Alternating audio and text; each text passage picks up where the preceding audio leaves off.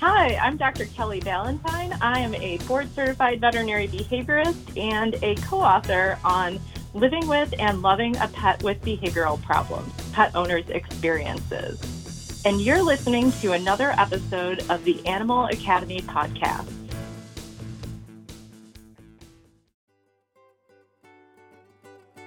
Welcome to the Animal Academy podcast. I'm Allison White, and I'm a licensed clinical social worker who specializes in the human-animal connection. This podcast will showcase professionals who share their areas of expertise in an ongoing series of interviews, and you are there. Their input, stories, and knowledge will help us all understand that we are the ones that actually end up learning from the animals. This is the Animal Academy podcast. Welcome to the Animal Academy podcast. I've noticed many people who have puppies or who have recently adopted dogs. Maybe it's due to the pandemic and you're spending more time at home and think it's a good time to add a furry member of your family. Whatever the reason, adding a new dog is a fun time, but it also requires training at the basic level to have a dog who fits in with your lifestyle and who doesn't jump, destroy your house, doesn't pee on the floor, and is a well-behaved new family member. Due to the need to social distance, I panicked at the thought of not being enrolled in a puppy obedience class. A friend recommended that I contact Kema Brown for her online class called Puppy Training During the Pandemic, and we'll be talking with her today about her training classes and answer some of the more common dog training questions. Hello, Kema, and welcome to this episode of the Animal Academy podcast. Hi. How are you doing today? I'm doing great. Thank you. Well, I really appreciate you taking time out of your busy schedule to join us today. Yeah, of course. I love talking about puppies and training. So, Kema, could you tell us a little bit about your background and your dog training business? Sure. I have had this dog training business since about 2006. It's definitely changed over the years. Back when I first started, we had a very different way of how we trained puppies. And over the years, we've had more information from animal behaviorists and from scientists and just from other experts. And so it's definitely changed drastically, the puppy training that we're doing today versus 2006. And so that a big part of my job has just been keeping up with the science, keeping up with the education, and just really all of the new developments and the new things that are going on in the world of animal training. Mm-hmm. And besides that, just pretty much daily training of puppies. and that'll keep you busy. That'll definitely keep you busy. Absolutely. Like you said, especially in the pandemic, there's been quite an uptick. Well, I immediately jumped on it like, oh my gosh, this is the first time ever that I have not had a training scheduled with my puppy. Yeah, I think that the pandemic was actually a really wonderful time for a lot of people to get puppies. And I know that there were some debates about that, but I personally was in all favor of getting puppies when people could stay home with them. Very definitely. Although I have to tell you, working from home and having a puppy has been kind of a challenge, but we're making some progress. I could see that. Many times having a puppy is a lot like having a toddler. Yes. So I could see the challenges of trying to do anything else.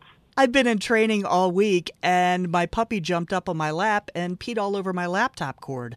So that was a little bit of a jump up. And how many weeks is he now? He's actually 3.5 months, so he just got overly excited after a nap. He's doing pretty well, but that was kind of an oops moment. Yeah, they're certainly great at throwing us off guard sometimes. That's right. Well, Kema, you were telling me some very interesting facts before we started the podcast.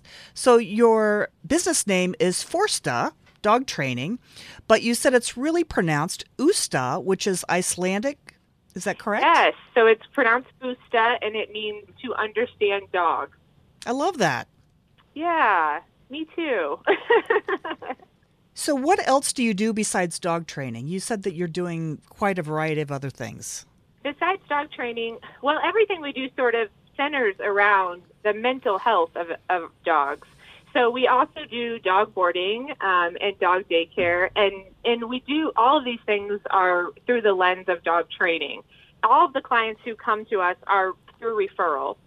So through the lens of dog training, we're able to offer dog sitting and dog daycare and training classes and other types of enrichment that might not be available, but for some dogs is really critical. Mm-hmm. And that's how I found out about you, through referral. Yeah, that's wonderful. Yeah. And you are a certified professional dog trainer. Is that correct? Yes.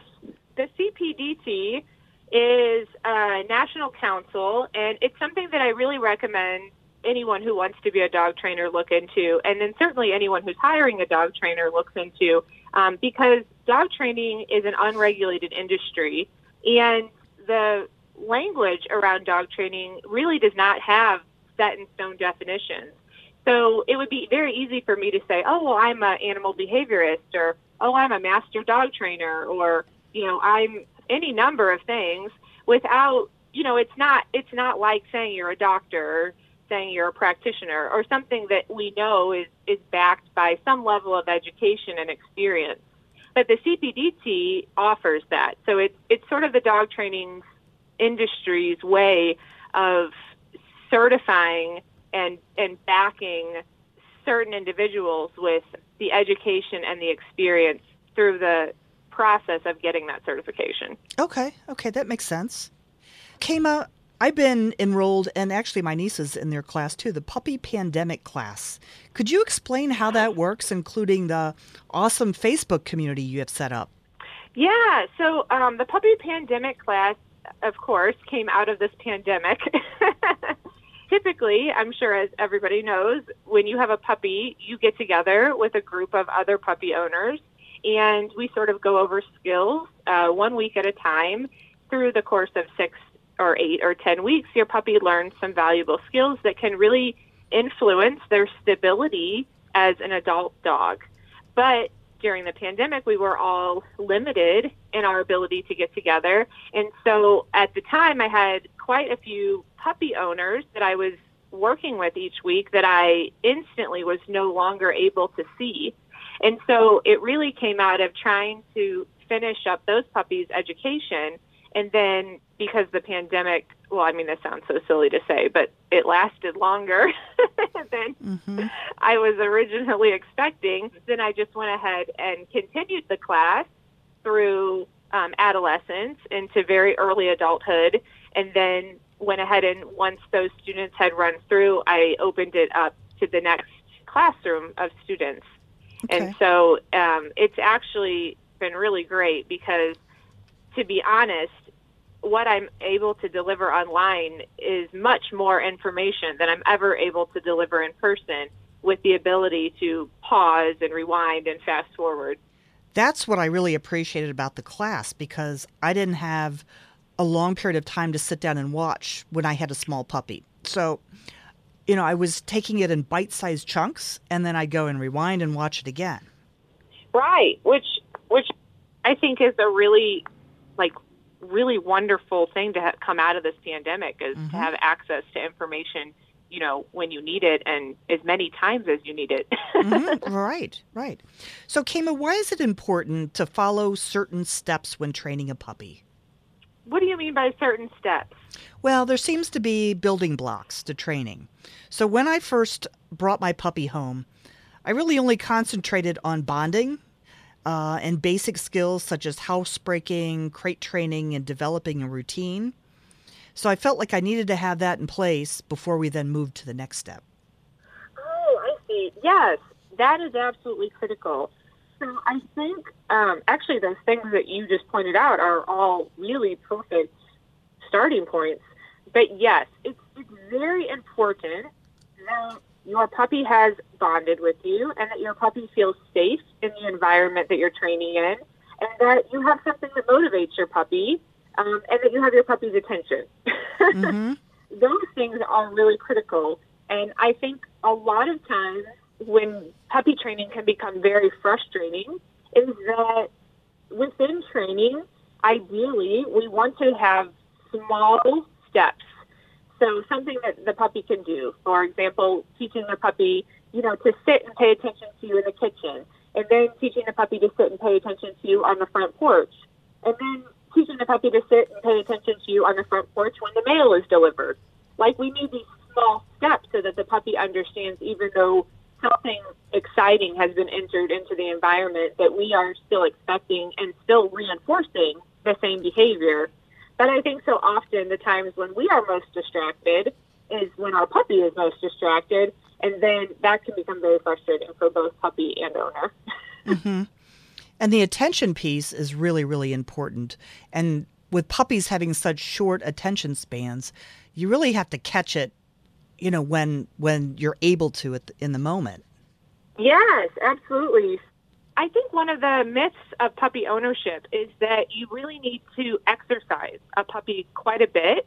And there's sort of a long time, I won't say wives' tale, because I think that at the time that the advice came out, it was really applicable. But I think now that a lot of what we're asking of pet dogs is to be sort of like our sedentary companions during the day, with maybe just, a walk or two, or maybe a romp in the field, but not full-on working dogs. It's certainly not required anymore that we exercise puppies, as much as I think that the myth is there that they need it. So I think a lot of times people get puppies and they think, I really need to focus on this puppy and exercise this puppy. But it's really much more in the beginning about keeping them on a consistent schedule and giving them enough time to sleep. Mm-hmm. So puppies are supposed to sleep anywhere from 19 to 20 hours a day. That's a lot of sleeping. Yes, I think that really, really debunks a lot of what people are expecting. And I think it's very easy to get burnt out as a puppy owner when you are putting in so much time and energy in the first 8 weeks, when truly all of those physical needs aren't going to come later until about 8-9 months. I'll tell you what, that kind of falls in line with a conversation I had with my dog's veterinarian last week. And there's more and more research being done on canine sports medicine and growing puppies and what's too much for their joints, their growing joints. And we were talking about how, you have an energetic puppy, but that doesn't necessarily mean that you should be walking that puppy on concrete for a long period of time, because that's not going to really solve the problem with the energy of a puppy. We think that the exercise is going to help, but it actually does some harm with walking a dog, on concrete. Now, if you walk them in the park or something on grass and let them roam around on a long lead or something like that, that's a whole different story. But I thought that was interesting. I think about, I need to exercise my dog, but it's really the type of exercising. Some of the mental exercising is just as important. Yeah, I would actually say for most of our dogs, it's even more important, because in general, I sort of think that we've lost the nuance that comes from our particular breed and our particular lifestyle. And there is a lot of variety between breeds themselves and the owners who are caring for them. And so if you go out and you get a golden retriever and you bring it home and you think it needs a lot of exercise, well, of course, if you have a very active lifestyle and you are, hiking through the woods 9 miles a day, then certainly you would want to start to condition your dog as it's aging, not as a 16-week-old, but certainly as a 6-7 month-old dog, you would want to start conditioning to the type of exercise you're going to be doing every day. But if you just have some great excitement from bringing home a puppy and you're trying to get yourself on a new exercise routine, then a lot of times you're setting your dog up for something that's not going to be sustainable, because our dogs a lot of times will meet our expectations. And people tend to think of these big dogs as sort of field dogs, but golden retrievers are very often service dogs who are hardly getting any exercise at all physically. And those are still very happy. I mean, there are, of course, exceptions, but still very happy working dogs who are not running in fields 8 miles a day and yet still remain very calm and obedient. When somebody asks me how long I should exercise my dog or when I should start exercising my puppy, I always refer them back to their veterinarian just to make sure that we're all on the same page as far as, because things change over time, and sometimes people want to just jump in and start running with their puppy or young dog when that may not be in the dog's best interest right out of the gate. Yes, I think that there has been a lot of misinformation about puppy growth and puppy development, and certainly what you were saying before, it's quite inappropriate to put an 8, a 10, a 12, even a 16-week-old puppy on a 6-foot lead and walk them at your pace through a sidewalk. That's really not a great thing for them at all. One, it can cause injuries, and also it can create an uneven and an unbalanced pace that your dog is now learning to match your pace instead of learning to walk at its own natural pace. That can create behavioral issues such as barking and pulling and lunging because the dog is uncomfortable, but it can also create physical injuries as well. That's correct. Right. What about the puppy biting? Oh, yeah. So puppy biting is a really interesting topic that I think is also open to a lot of different opinions. I will say personally that one of the things I see most often when people get puppies is this misunderstanding of puppy biting versus puppy teething. Teething is a physical thing that the puppy is going through, and the pain of teething is almost always relieved by the dog chewing on something with their back molars. So not chewing with the front, like they're de-stuffing something, but chewing with the back, like a bone, where they really want to have it in the back of their mouth. That's usually what's pain relieving.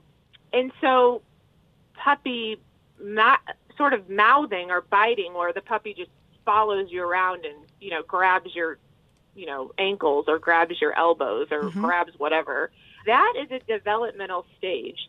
And these two things are dealt with differently, but they happen around the same time. And so a lot of times puppy biting and puppy mouthing, when it's not dealt with correctly, turns into a learned behavior where the puppy is seeking engagement from the owner and learns that biting them always results in engagement, whether bad or good. And so it's continued through adolescence, much to the dismay of the owner. Right. And Kayma, during your training, that was a word that I heard you say over and over, and I think it would be interesting to talk a little bit about it. What do you mean by puppies wanting to engage? Our puppies come into the world, and all of their genetics and all of their instincts are telling them to jump, to bite, to dig, to run, to chase, to bark. They're telling them to do everything that we as owners are generally trying to quell inside the house and manage just outside the house. But, of course, puppies spend the majority of their time inside with us. And so what's happening is that as the puppy is growing and their genetics and their brain and their instincts are telling them to engage in the world in this way, we are becoming the main focus of a lot of those behaviors because we are generally, or our children, or our other pets, are the most interesting things in the environment. When a puppy is just sitting there and it wakes up, everything in its body is telling it, chase, hunt, jump, capture, bite, pull apart, dig, jump. And we are there to say, no, don't do any of those things. Or if you have to do them with this toy over here quietly. And so our puppies are looking to engage with the environment. They're looking for engagement. They're looking to satisfy the needs of their ancestral animal selves. And they're like little sponges, aren't they? They just soak up all of this very quickly. Yes. I mean, one of the great things, and also I think one of the stressful things for owners, is that puppies actually pick up things really quickly. A lot of times, even when puppies are 8 to 10 weeks old and they come to meet me, the owner is very happy to say, oh, they know how to sit. Oh, they're walking so well on a leash, or whatever thing the puppy is doing. But very quickly it becomes apparent that those things are only going to happen under certain conditions. And then as the puppy gets bigger, if more conditions have not been trained, the puppy will not respond the same way. Generally upsets people. Well, and Kama, we talked about that in my podcast with Pat Caston when we talked about the importance of proofing dogs and how that's pretty typical for people to come to puppy class or any kind of dog training class and say, oh, my dog knows how to sit. I don't know why they don't know how to sit in class. Well, that's because they know how to sit in their house where there aren't sounds and distractions. But once they get to class, all bets are off if you haven't proofed for distractions. Yes, absolutely. And I think that can be really frustrating for both the puppy and the owner. Mm-hmm. Proofing is very important. I tend to tell everyone to think of a behavior not as if the puppy knows it or doesn't know it, but to think of a behavior as strong or weak. So a puppy might know sit, and it might have a very strong sit in the kitchen, but it might have a very weak sit when people come to the door. Mm-hmm. And so thinking of it sort of as not just a black or white pass or fail, but sort of a continuum of skills can set you up for a better expectation, I think, of what to expect that your puppy is able to do. Well, one thing I'm finding out, too, is every moment is a teachable moment. In another podcast episode, we called it kitchen training, where, when you're in the kitchen, where you're just doing life events, also make that a training moment for your puppy. If you're cooking and it's like an ideal time for, a puppy sit, you have like some food or something and you want to teach a sit, that's a short training moment that actually you don't have to do 30 minutes, 45 minutes, an hour. Just catch these little moments, and that's productive sometimes. Oh, absolutely. I mean, when we have one of the services that I offer is training puppies in my home. And when I train them in my home, they stay with me for a few weeks. And I do, of course, to teach them specific skills like down or stay or wait. I take about 10 minutes a few times a day to practice that. But the overwhelming majority of the time that I'm training them is not more than a few minutes just in the moment. And one of the most critical things to having a well-trained puppy is really preventing them from doing unwanted behavior. And I'd say that in the first 18 weeks, that's really probably 95% of all training is preventing unwanted behavior. And with our puppies, that generally looks like using baby gates to separate rooms, or keeping them on a leash next to you, or keeping them on a tether in the same room as you, making sure that there are treats nearby so you can reinforce behavior that you want, making sure that they have a safe space like a kennel or an X-pen when you're not able to be in the same room with them, and certainly if you leave the house. And almost always, I think people are truly amazed to find out that so many of these behavioral problems are really actually just part of a developmental stage through that first 16 to 18 weeks where the puppy is seeking engagement through all those puppy things I talked about, engagement with their mouth, engagement with their paws, all of that on its own will begin to subside as long as you do a very, very good job of not allowing it to be reinforced. Boy, that's really important. I'm trying to think of the cute puppy things that we don't want to continue when they're 60, 70, 80 pounds, right? So yeah, I think a lot of things that's really difficult is that when you get a puppy, you're so excited and you bring them home and you want to do all these things with them, but truly they are very, very little. They just like how we were saying, they're not really ready to go on walks. They're not really ready to do a lot of things that we think of in terms of, how we interact with our dogs.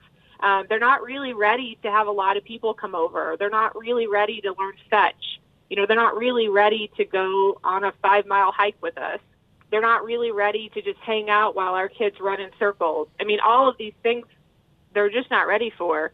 And if you can set them up to succeed by keeping them on a leash and preventing them from chasing your children and biting them and preventing them from sneaking off to pee in the other room just before it happens and not after it happens, then past 18 weeks, you have a much easier to train dog. Well, and I think sometimes we inadvertently reinforce the wrong behavior. For example, when taking a puppy or an adult dog to the veterinarian and they become fearful, and then petting the dog and saying, it's okay. And that actually reinforces the fear instead of calming the puppy down, right? Yeah, so I actually don't believe that. I think that there are times when we can, I think for sure, certainly, that we do inadvertently reinforce the behavior we don't want all the time. And that's actually one of the downfalls of using positive reinforcement training that a lot of people run into is we call it chaining. So, for example, if someone comes to the door and your dog jumps up and then you say sit and then you give your dog a treat, you have chained the jump up behavior into the greeting. And oftentimes we don't want that. And so then the person uses that as sort of a measure of saying, hey, I'm reinforcing this behavior that I don't want. And that's certainly true when it comes to behavior. Now, when it comes to emotion, the information that we've been given by animal behaviorists so far is that emotion cannot be reinforced through comfort. So if your dog is fearful and you are trying to comfort your dog, certainly just by, petting them or giving them some type of treat that they like or any number, giving them a break, anything we do to comfort them, then that should actually help the fear subside and make the experience easier for them. But certainly there are times when it can be very muddied. Another time this happens often is when dogs are barking on leash. So a lot of times we don't want dogs barking on leash at people. And one of the very common protocols to this is to get your dog to look up at you and reinforce them while they're walking by someone before they bark. But very often what happens is that the dog barks at the person, looks at the owner, and then the owner gives a treat. And so when it's done in that order, you certainly do run the risk of chaining the barking behavior into the walk with you. But I don't think that you run the risk of creating more aggression through that, if that makes sense. It does. Yeah. Maybe said another way, when we purposely train dogs for protection work and as guard dogs, we don't give them treats for barking at people. And we don't say, oh, that's okay, be afraid. That will have no effect at all on getting them when we do want them to guard a house. So if you sort of look at the inverse of what we do when we want that behavior, it's not to say, oh, it's okay, if that makes sense. It does. So sometimes it's easy to put our own human emotions on our animals when really they behave in a very predictable way for the circumstances, right? Yeah, absolutely. I think that this is another sort of, nuanced. I think so much when I think of dog training, Ken Ramirez has a famous for saying, it depends, it depends. And I think that another way to say it is that dog training is very nuanced because dogs themselves are so individual and humans themselves are so individual. And the things that humans want from their dogs is endlessly different from person to person. And so in some ways, it can be quite nice to understand that dogs do react in predictable ways. But in some ways, it's very similar. I mean, humans also very often react to things in predictable ways. We know that if a human is afraid, they will act one way. And we know if a dog is afraid, they will generally act one way. And so knowing this through studying, thousands of dogs and their responses, it does give us a predictable pattern that we're more able to manipulate when we need to. But certainly, no dog is going to follow a certain step of behavior. And very oftentimes, when we're using behavior modification tools or plans, a dog will act some way that none of us predicted. And then we very quickly have to change our response. There are so many ways and things one can do to train a puppy. What are you doing today to build new paths for your puppy? I'd like you to go to my website at animalacademypodcast.com, fill out the quick web form, and tell me all about it. Wow, great perspective from Kema from Force to Dog Training. We're going to take a break during the Animal Academy podcast. We'll be right back.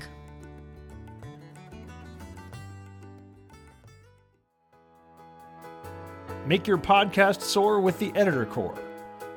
The one question every podcaster needs to ask themselves is, why am I still editing my own podcast?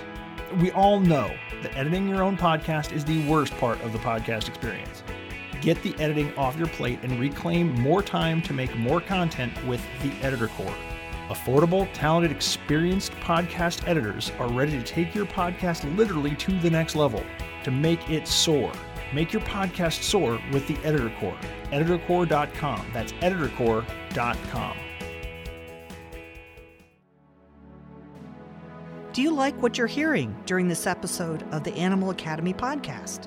If so, consider having your business, organization, or effort connect with me to see how you can sponsor or be featured inside this podcast.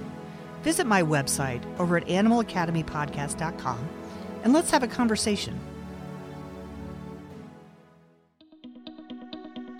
Thought about a career in voiceover? Need a great, cost-effective on-hold message for your organization or business? Don't know where to start? Check out The Voice Farm, your one-stop shop for voiceover needs.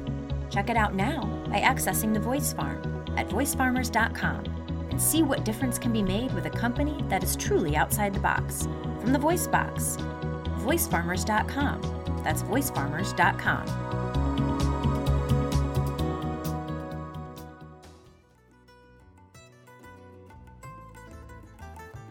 Welcome back to the Animal Academy podcast. We're talking to Kema from Force to Dog Training, and we're back to find out more about the services and offers she has. Welcome back, Kema. Thank you.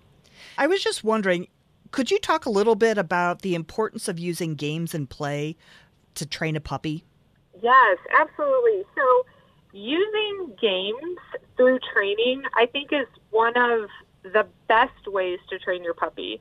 So puppies, as you sort of mentioned before, have a very small window of time that they're able to focus on what you're trying to teach them.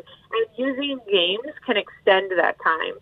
So one of the small tricks that you can use to keep your puppy's engagement is to throw the treats or to make the toy move on the floor before you give it to them. Mm-hmm. So if you're using, for example, if you're trying to teach your puppy to come when called, you might have them on a long line and you might call their name. And when they come to you, instead of simply just giving them a treat, you might throw the treat, a few inches away, so they have to run and chase the treat and catch it.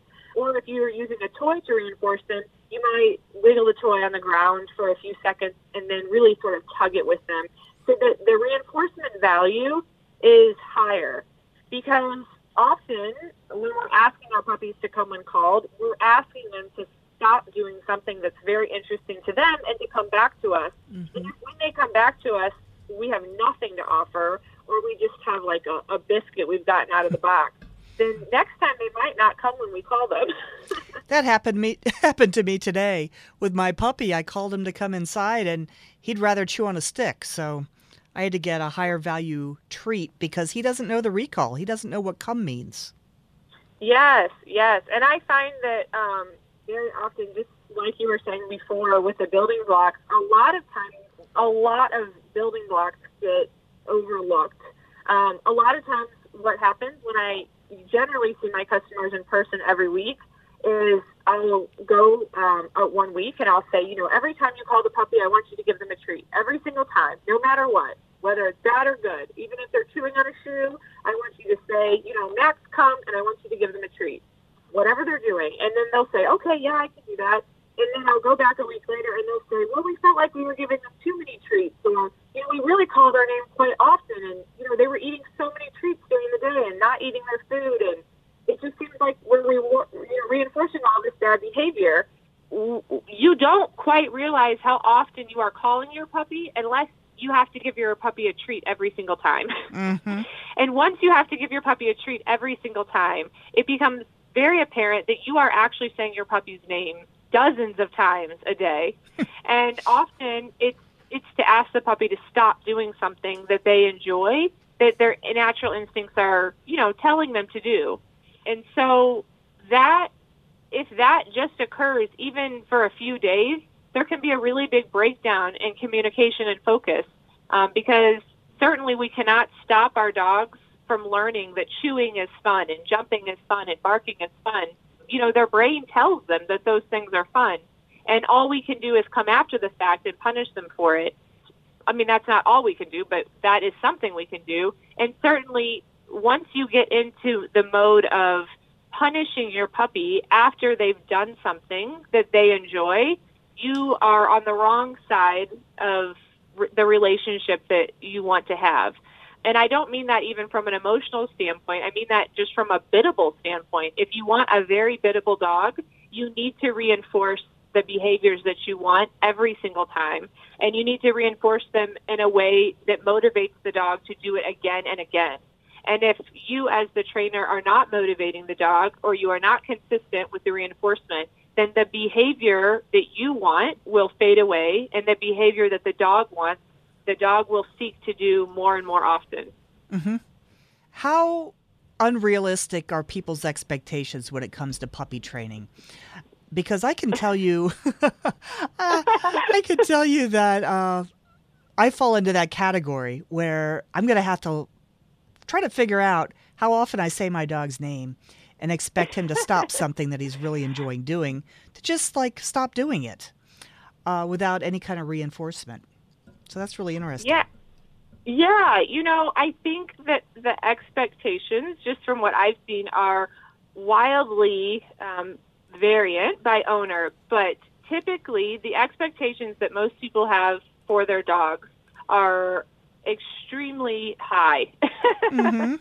Another very common thing that I hear is, my dog won't stop biting me. Like, biting is probably the number one issue that coming when called is biting. And I'll say, well, what are you doing when the puppy is biting you? Well, I'm just petting him. Okay, well, how old is he? Oh, 12 weeks. Well, 12-week-old puppies don't typically like to be pet. And I know that comes as a surprise to most people, but that's sort of like hugging a toddler. Like, there are times when toddlers like to cuddle, certainly when they've just woken up or when they're sleepy or when they're exhausted. But typically, toddlers don't want to cuddle with you. They want you to play with them. They want you to get a toy. They want you to engage with them. And that is really hand in hand with juvenile dog behavior. You know, our dogs are not primates. They do not want cuddles and touch and hugging. That is all things that we have to teach them through training. It's not something that they would ever encounter if it wasn't for humans intervening in their lives. And it's not something that they would really seek out. Now, certainly they would seek to be close to us, and you'll see that many puppies from a very early age, if given a whole room, will choose to sit right next to an owner's foot and lie down.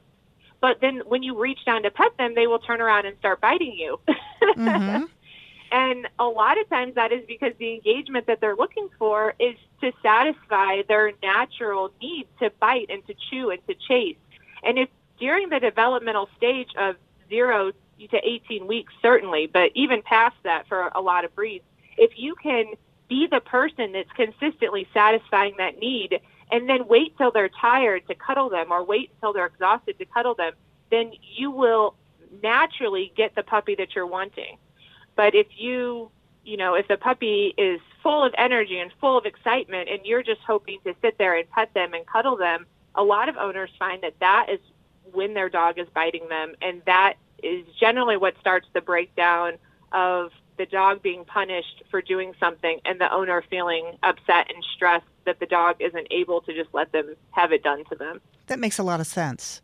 So really find a different way to engage them until they start calming down, and then you can start cuddling with them. Exactly. And a lot of times dog breeders and people who engage with tons of puppies all the time will always say, well, we don't have a problem with this. And I'll say, well, have you been petting them? And they'll say, well, no. Mm-hmm. Mm-hmm. Because it's our natural response as owners that we want to cuddle and hug on our puppies. But when you are used to being around, dozens of puppies a month or dozens of puppies a year, as breeders and trainers are, we don't try to engage with them in that way. And so we don't often get bit at all through puppy biting. Okay. Now, Kama, what about socializing a puppy? During this pandemic, this is really a challenge, but is it possible? Yeah, in some ways, the pandemic has been really great for puppy socialization. There's another myth when it comes to raising puppies that we need to get them into the hands of as many people as we can and physically into a space with other puppies as often as we can. And some of that information works well for some puppies, but there's quite a few puppies that advice is not working well for. And so in one way, the pandemic has been great because a lot of puppies, either because they are shy or because they are quieter or because that is just their natural personality, they like to sort of observe and see, children playing before they engage with children. Or they like to see someone pushing a stroller down the road before the stroller, comes over to them and stops and someone pets them. Or they like to hear a loud noise before they're, on a 6-foot leash within 10 feet of it. And so for a lot of puppies, the social distancing has given them an opportunity to really observe the world around them without being forced to engage in those novel situations. But on the flip side, I have seen some of the puppies that I've been working with through this pandemic are more, because they missed the opportunity to engage with some of these things, they are now overly cautious of them. And a lot of times overly cautious behavior could look like backing up, barking, avoiding a situation. And it looks sort of like the early stages of aggression. And it certainly can go that way, of course, if we don't take moments to assure the dog that it's okay and expose the dog to the situation over and over. So certainly it's been sort of like a mixed bag of results. Well, and I have Shelties, and it's a huge problem later on if they don't have early socialization to get over some of those fears. Yes, so Shelties are certainly a breed that tend to fall on the more timid side when it comes to novel experiences. And so Shelties are certainly a breed that would really benefit from being in a class with 6 other puppies or even 6 other dogs of different ages, but being able to see and smell and walk over different surfaces and hear different sounds, that would be really critical for a dog that sort of errs on the side of hesitation. Kama, from what you said, it sounds like there's some positives regarding training during the pandemic, which, is just kind of this shadow of gloom, like, oh, I have this new puppy and I'm not going to be able to do the things that I wanted to do. But actually it's gone okay. And, I've taken your training class that's been online and learned some of the basic skills, done some games and, had some fun with him. And he seems to be turning out okay. Yeah, I think that that what you described is really how I've been feeling. So while I've been teaching this training class online, a lot of the videos I've been taking, well, all of the videos actually are from the puppies that continue to get dropped off at my house for me to train during the day. And so I have seen over these last, probably about 24 weeks now, that there certainly have been some really great things that have come out of the pandemic. One of them being able to give this information online. And like I said, you just get so much more information than I'd ever be able to deliver, in 6 weeks. Mm-hmm. But then certainly at the same time, there's these gaps in their education because we're just not able to expose them to everything we want to because we're sort of limited to our neighborhoods or our yards. But we do what we can. Yes, and honestly, it's never too late to do anything with a dog. One of the greatest things about dogs, and I think what's made them such a popular pet, is that they truly are adaptable. They are a very adaptable species, and they are, one of the few animals that you can move from owner to owner, and they will, adapt and fit, for the most part, with a new routine. And, there's a lot of animals that certainly can't do that. They require very specific conditions, and our dogs are subjected to the full range of human life and human emotion, and they are not kept in cages or kept in laboratories. They are free to experience most everything that we are able to experience, and they handle it really, really well. They really do. I have to say that's one of my favorite things about dogs is their ability to sort of just take life with with all that it offers and find a way to make it work for them. So if there's anything that a dog is struggling with now, an owner always has time to change the behavior, and they always have time to help the dog get through something or engage in a different way. And maybe not always to the degree that we would have gotten had we done it before 16 weeks, but always certainly to some degree. Kayma, thanks so much for adding that positive spin on the pandemic, because it has been a rough time for everybody. And I really appreciate the fact that so many people have gotten dogs, cats, other animals, and are experiencing the human-animal connection, which is really, really powerful. Yeah, I agree. I think that isolation for humans and dogs is punishing. And I think that being able to share our space with dogs is important every day, but certainly more important if we're having to isolate and social distance. Mm-hmm. Well, Kayma, thank you so much. Do you have anything else that you'd like to share during this episode? I can't think of anything. I think we pretty much covered everything. Keeping expectations correct for juvenile dogs, and using games and treats and toys to reinforce behavior we want, and sort of making sure that we understand what's appropriate and not appropriate for their age. I think those were all really good, critical things to think about and talk about. Well, Kayma, I really appreciate you being on this episode and for joining us today.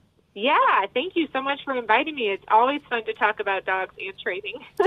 I always enjoy talking about dogs and training. So thank you very much. Yeah, of course. There can be no doubt that the training of dogs, but puppies in general, is an ongoing practice that allows us to engage with our animals. That won't end anytime soon. Details like the ones that Kayma offered us during this episode provide some great fundamentals, fresh perspective, and paths that you can try with your puppies to make the lessons they learn early last. Have you got a differing perspective you'd like to share when it comes to dog training? Enlighten my listeners by visiting my website at animalacademypodcast.com and tell us what you think. The best part of Kayma's conversation here is that, even in a period of time like a global pandemic, it is vital that we engage and teach our young animals what to do, when to do it, and how to create an environment that is fulfilling for everyone in your household. Thanks for taking the time to listen to this episode of the Animal Academy podcast. Detailed contact information and links for each of the guests and resources provided inside this episode can be found at my website, animalacademypodcast.com. I'm Allison White, licensed clinical social worker specializing in the human-animal connection. Let's share and learn from the animals in the next episode of the Animal Academy podcast.